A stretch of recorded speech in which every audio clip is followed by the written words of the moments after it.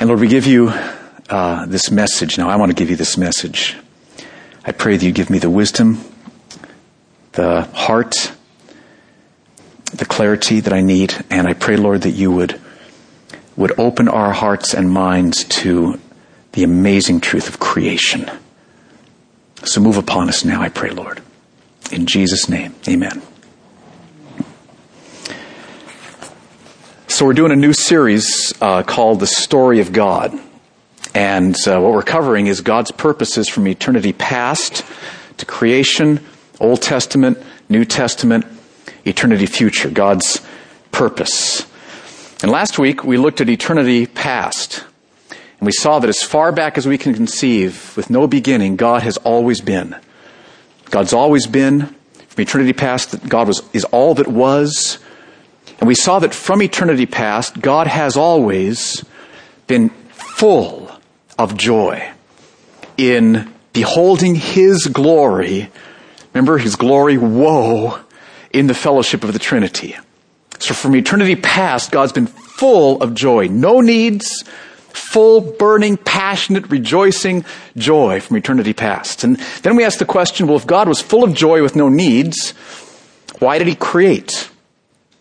What we saw last week was that God created in order to display, to go public with His glory, so that He could share with created people, with us, He could share with us the joy that He has in beholding His glory. So that we could see His glory and be swept up in it and captured by it and filled and satisfied in it. So that's why God created. And this morning, I want us to dig deeper, look more closely at creation, at the truth that God created everything that is. So let's turn to Genesis chapter 1. That's like the first go-to verse for creation. If you need a Bible, I'd like you all to be able to look at some of these verses. So raise your hand, don't be bashful. We'd like you all to have a Bible. Genesis 1 is on page 1. Okay, and the Bibles we're passing out. I didn't even need to look that one up. But I did, just to be sure. It's page 1. Okay. Genesis chapter 1, verse 1. Look at what the Holy Spirit had Moses write at the very first words of his Pentateuch and then of the whole Bible. Genesis 1:1. In the beginning, God created the heavens and the earth. Which means that everything that is has its beginning in God. God created, Genesis 1:1. And that's a unique, semi-rare Hebrew word, the word bara. And it's only used with God as the subject. Only God baras things, creates things. And what that word means is supernatural creation of something out of nothing. Okay? And what God created supernaturally out of nothing is the heavens and the earth, which is everything. So Genesis 1:1, right there, one of the most rock your world verses in the Scripture. Everything that exists was supernaturally created out of nothing by God.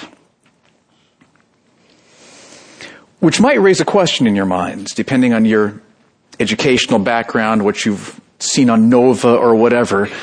Can thinking, educated people believe that? It's a fair question. Let me just raise a couple follow-up questions on that and see if I can maybe help some of you at least have some perspectives. I've made a list of books on the back of the back side of your notes there if you want to follow up, and this is just a smattering. These will help you get started. But let me just give you a couple of questions to deal with. One question is, doesn't evolution disprove creation? Doesn't evolution disprove it? And first of all, microevolution is not the issue. That is evolution within species, right? We all know that happens. In fact, we use that. We bred dachshunds. I looked it up on Wikipedia so that we could send little tiny long dogs down into badger holes and get the badgers, right? Poor badgers, all right? Good for the dachshunds. We bred chihuahuas. I really don't know why. Because Taco Bell needed a commercial, I suppose. And then we bred pugs, so none of us would need to feel attractive, whatever. The list just goes on and on, okay? So, microevolution within species is not the problem. We all know that happens. The question is macroevolution between species. That is there evidence that we, human beings, evolved from primates, gorillas, monkeys, who evolved from some more primitive being, who evolved, go all the way back to some primordial pond? Is there evidence that took place? Let me give you two quotes. First one by Stephen Stanley, who got his PhD from Yale, 1960s, taught geology for years at Johns Hopkins University. And he believes in evolution. Okay? He's a proponent of evolution. By the way, he's also a paleontologist, which means he studies fossils. And listen to what he said. He says, the fossil record does not convincingly document a single transition from one species to another. Okay? So that's an evolutionist. He believes in evolution. We'll ask why in a second. Here's another quote from Philip Johnson, who's not an evolution guy. Used to be professor of law at Berkeley. Wrote a really helpful book called Darwin on Trial, which I would recommend you read. And here's his summation of the evidence. He says, if evolution means the gradual change of one kind of organism into another, species to species, the outstanding characteristic of the fossil record is the absence of evidence for evolution. Can you might just ask, well, then why would people believe evolution? It's so commonly taught as fact, right? And let me just throw this out there. This may not explain every case, but I think one of the reasons many people believe evolution is that many people come to science with assumptions of what's called naturalism. That there is no supernatural force at work. We've got to explain everything naturally. It's not fair to bring in supernatural explanations. They assume that from the get-go. Now, if that's true, what would you never think has caused what is? Creation. You've assumed that out of the equation. So if you take God out of the equation, then, yeah, I think evolution is probably your next best bet. Right? There's just not a lot of evidence for it, but like, what else are you going to use to explain it? If there's no God, okay, so I think that's where people go to, because many scientists assume naturalism. They assume a closed system where God does not supernaturally intervene, and evolution's the best thing they got going. Natural selection, the whole Darwinian thing. So I do not think evolution disproves supernatural creation. Another question. Doesn't the age of the earth disprove supernatural creation, the biblical account of creation? And I think the answer to that is no. And here's a couple of reasons. One is that the way that scientists measure the age of the earth, it's not like they've got, like, we got a yardstick, you've got 36 inches, and I can tell, is this 36 inches? No. I mean, a yardstick, clear, inches, no. Measuring the age of rocks is not quite that simple. Okay, there's methods of measurements that scientists use that are based on assumptions, which have lots of questionable aspects to them. So just keep that in mind. It's not as clear-cut at all as you might think, or as you maybe have heard that it is. Another reason that the age of the earth doesn't disprove supernatural creation is because creation can give the appearance of age. Let me explain it like this. Maybe this will be really clear.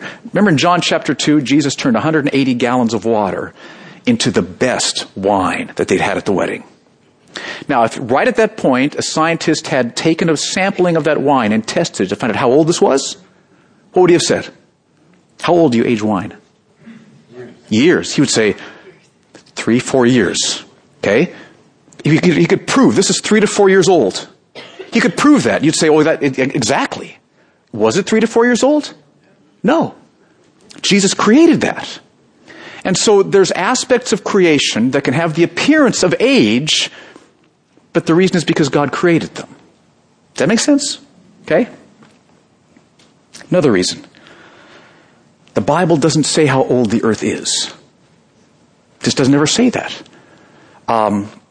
Bible scholars differ on whether the 7 days in Genesis 1 are 24-hour days or longer periods of time. You can read one of the books in the notes in your back there. You can check that out. The days certainly could have been 7 24-hour day periods. Absolutely. But see, even if they are, that doesn't require a young earth, and here's why. We don't know how long Genesis chapter 1 verse 2 is. Look at Genesis 1:2. The earth was without form and void, and darkness was over the face of the deep, and the Spirit of God was hovering over the face of the waters. How long did that go on? We don't know. The Holy Spirit didn't have Moses tell us how long that went on.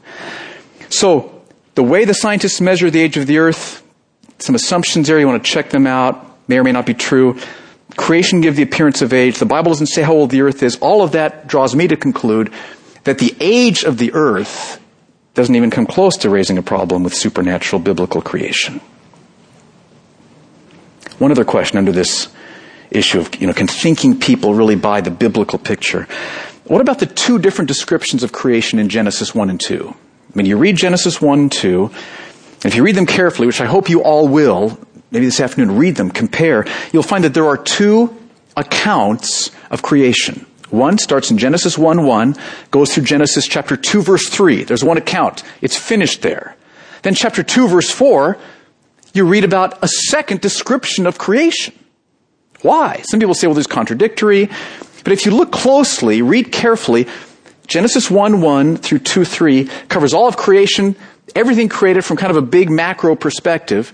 Genesis 2:4 and following homes in with a lot more specifics on God's creation of Adam, and then God's bringing Eve, and the creation of the Garden of Eden. So it goes into more detail into a part of what was covered in the first account of creation, Genesis chapter 1 through 2, verse 3. So the two accounts are different, not contradictory, complementary, and I would encourage you to study them and to read them carefully. Okay, so with that in mind, go back to Genesis chapter 1, verse 1. I have no problem believing this. I think thinking, educated people can totally believe this. Genesis chapter 1, verse 1. In the beginning, God created the heavens and the earth. And we saw last week that the reason God did this was to display His glory, because He wants to share with you and me the joy that He has had in beholding His glory. That's why He created. So let's raise the question, if He created to display His glory, how does creation display His glory? What do we see of His glory? I thought of 6 things. There's many others. Let me just share with you these 6 things that just blew me away. First,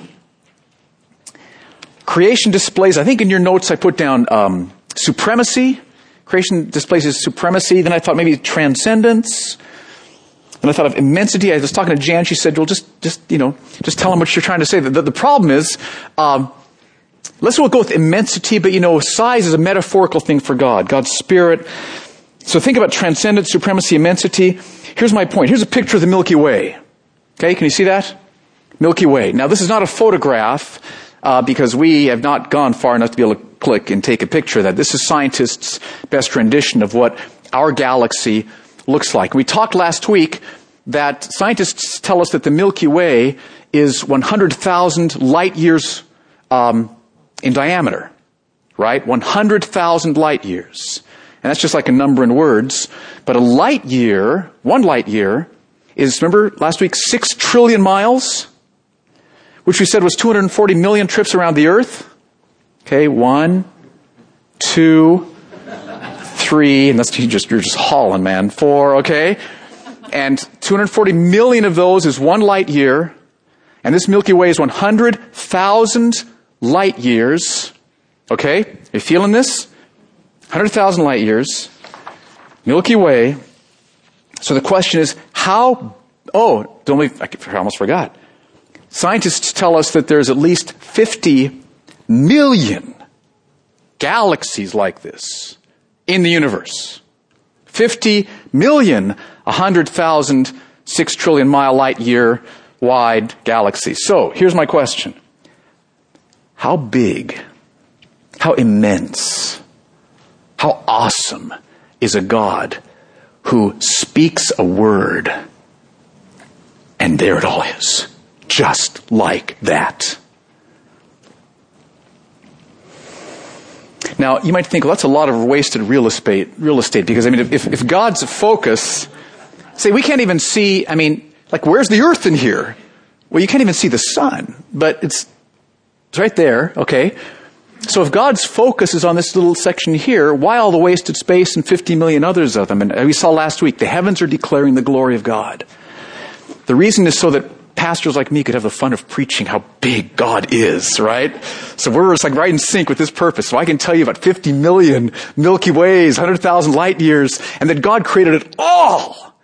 So it just makes you want to fall on your face before God, doesn't it? This is much bigger than you think it is. He is much bigger than you think it is. This is big, church. This is really, really big, what we're dealing with here. Some night, just go outside and look up at the stars and realize, the amount of stars you can see is okay? All right? And then think 100,000 light years. 50 million of them. And just let it wash over you and let it make you worship God. Oh, if we could see how big and immense and transcendent and supreme God is. He displayed his glory through creation. So that's one aspect. Supremacy, transcendence, immensity. Second, creation displays God's authority. So think about it. At one moment, there's nothing but God, Father, Son, Holy Spirit, nothing else, full of joy in the fellowship of the Trinity. Nothing but God. And then God speaks. Let there be. 50 million galaxies just like that. Speaks the word. Let there be. His word creates the universe. His word. Didn't need to lift a finger, not even a pinky. Let there be. And there was. Just like that. Now, can you tremble joyfully before the authority in a being like that?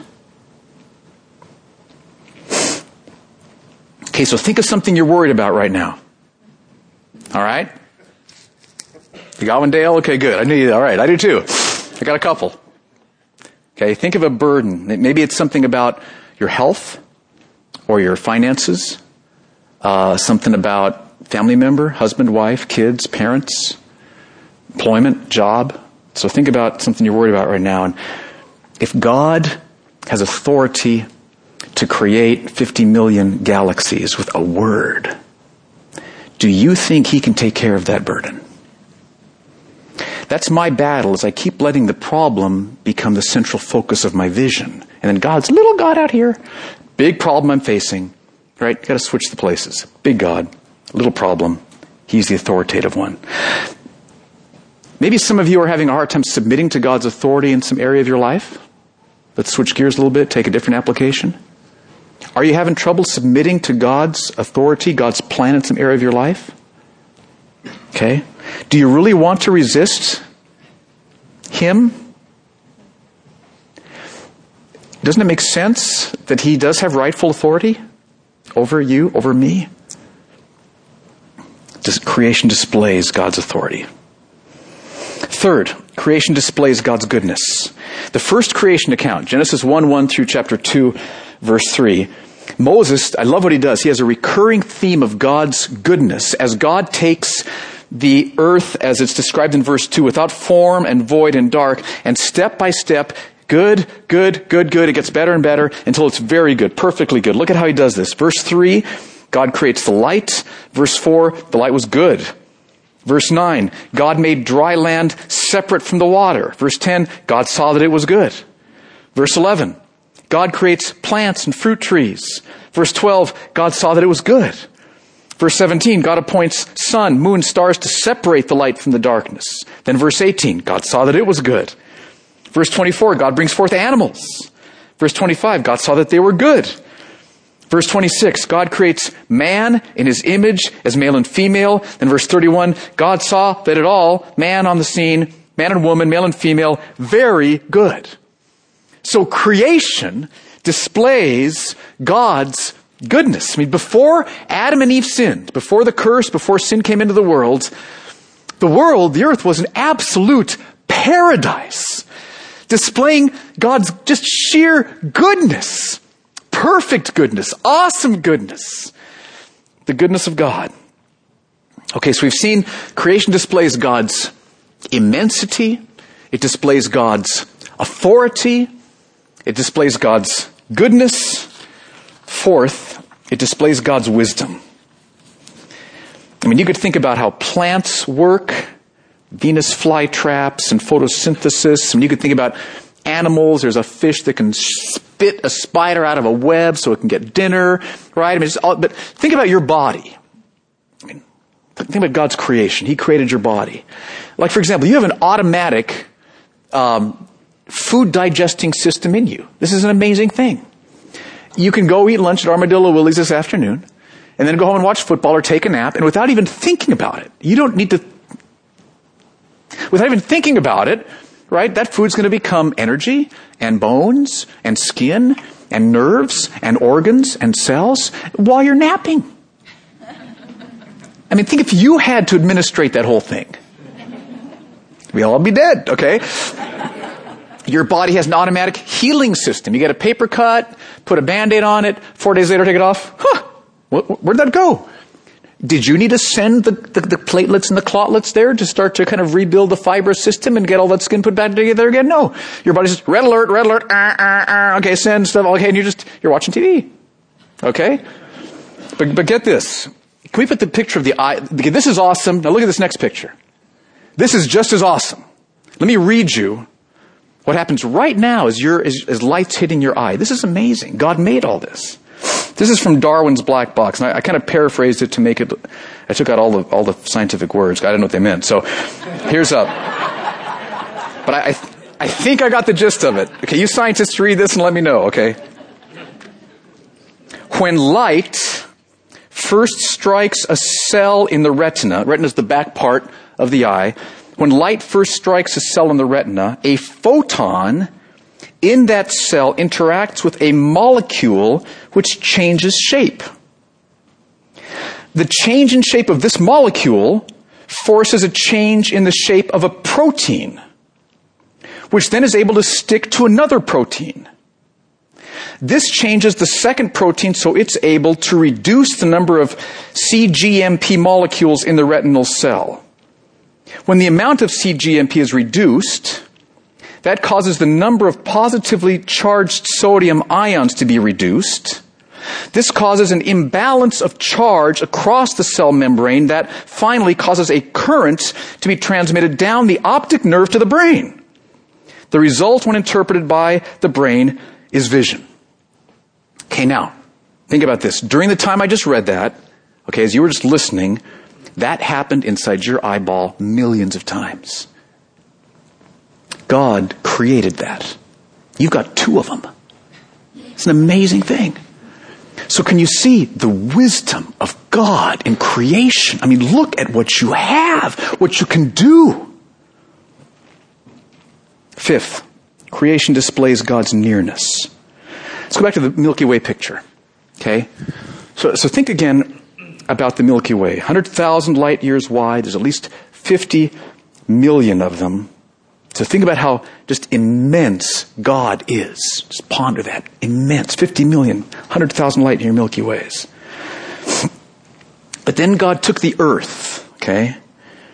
And he made the earth a paradise. And where did that happen? Can't even see it. Right there. One of these 50 million galaxies and right there somewhere. Just this little tiny earth. God made this little tiny earth. And then on this little tiny earth, God made a little tiny man. Okay? Adam. There's Adam. He made him right there. And God talked with this little tiny man. Talked with him. God talked with little tiny Adam. And God saw that Adam was alone. And God made a little tiny wife, okay? All right. And then get this, okay? The God who made 50 million of these walked with little tiny Adam and Eve in the cool of the garden, we read. They could know God, this massive, immense God. And now, after the fall, because of Jesus, you can know him and walk with him and talk with him too.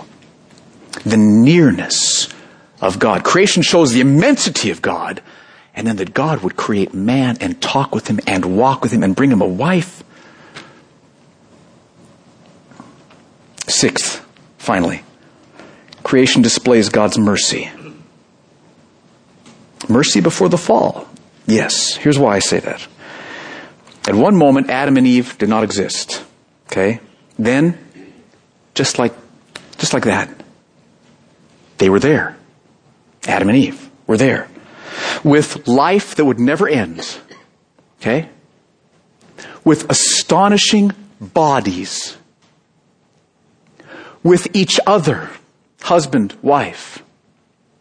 With all their physical needs met in a perfect paradise of existence forever. And best of all, that they can know this immense, awesome, glorious God, have their hearts completely satisfied in knowing him.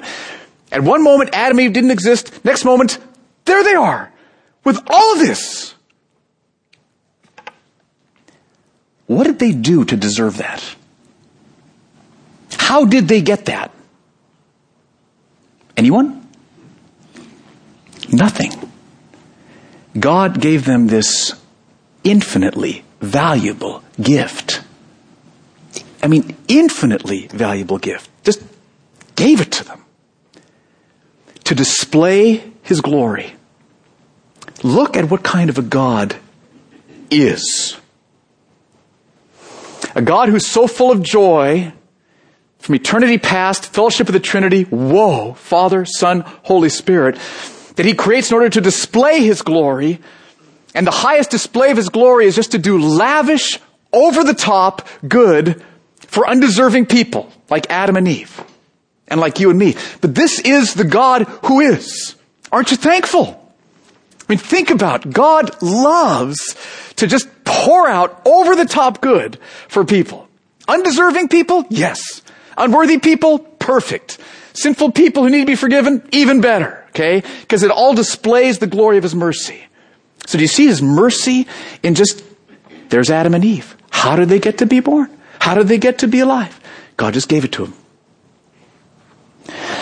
So creation displays God's glory. Immensity, authority, goodness, wisdom, nearness, and grace. So, how should we respond to this? I mean, I just want you to be blown away by who God is. Church, we can trust him for everything. You can trust him. The God who is loves to do good for needy people. He loves that. He's an overflowing fountain, like I said last week, of goodness. I mean, just think about his power. Think about his authority. Think about his wisdom, his goodness, his mercy. You can trust him.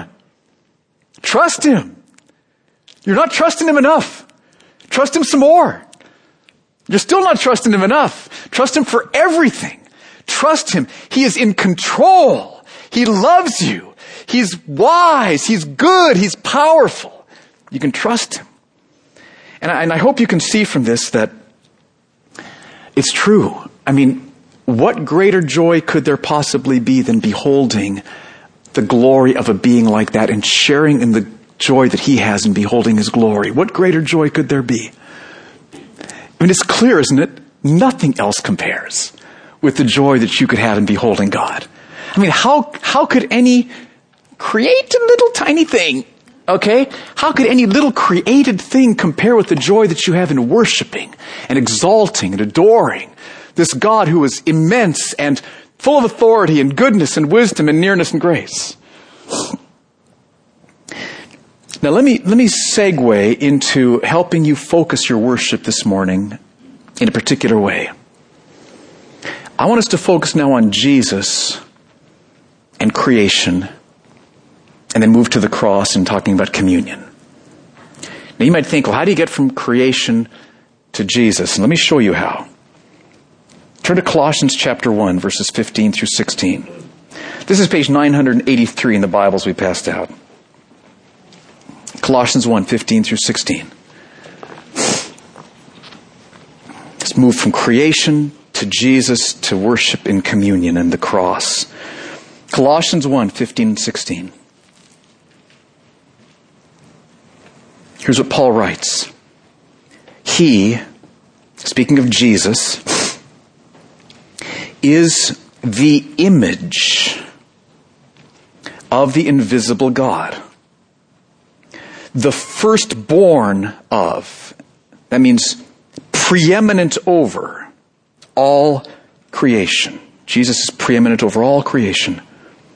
For, here's why, by Him, by Jesus, all things were created in heaven and on earth, visible and invisible, whether thrones or dominions or rulers or authorities. All things were created through Him and for Him. So all things were created by Jesus, all things through Him and for Him. Let me explain. Each member of the Trinity was involved in creation. But the Father and the Son and the Holy Spirit decided that Jesus would be the visible image of the invisible God. It'd be through Jesus that the glory of the Father and the Son and the Holy Spirit would be publicly displayed. Through Jesus. That's why we love to talk about Jesus, because Jesus now, after His coming, life, death, resurrection, in this time of period of history, Jesus is where you will most blazingly see the glory of God. It's through Jesus. He's the image. You want to see God's glory? Look at Jesus. Whoa! That's how you'll see it, okay? And so Jesus is the image of the invisible God, so that the glory of the Trinity would be publicly displayed through Jesus. And so Paul focuses on Jesus here, and he says, by Him, Jesus, all things were created. So that he wants us to think, Jesus Christ spoke into being 50 million, 100,000 light years, galaxies. He spoke it, there they were. Jesus Christ did that. And then He stooped down to earth, and He made Adam, and He made Eve, and Jesus Christ made you, and He made me.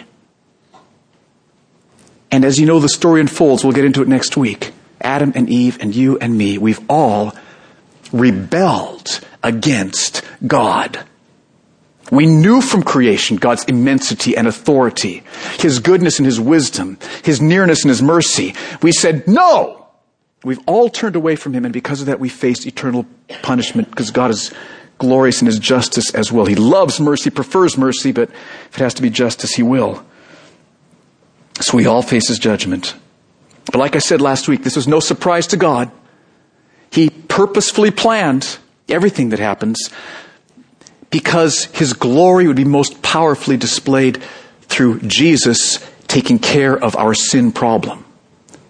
So what did Jesus do? Instead of God eradicating mankind, what happened? 2,000 years ago, Jesus, who spoke into being 50 million, 100,000 year wide galaxies, was born as a baby. Your Creator was born as a baby. That's what Christmas is all about. Lying in the manger is the Creator of the universe. All things were created by Him. And if that isn't enough, Jesus, who spoke 50 million, 100,000 light-year galaxies into existence, let His creation beat Him and scourge Him and nail him to a cross. Your Creator was hanging on the cross. The Creator of the universe was hanging on the cross. Why? To display the glory of his mercy as he's purchasing forgiveness and freedom from sin's power for those he would save. So creation moves us as Paul focuses on Jesus, the Creator, and as we look at the cross as the display of God's glory, which is the purpose of all of creation. So I want to call us to worship Jesus this morning. Let's worship the Creator who was born as a baby, the Creator who hung on a cross so that you could be forgiven for your sins, so that you could be freed from the power of sin, so that you could be brought back, restored into the joy that you were created for, of sharing God's joy in his own glory.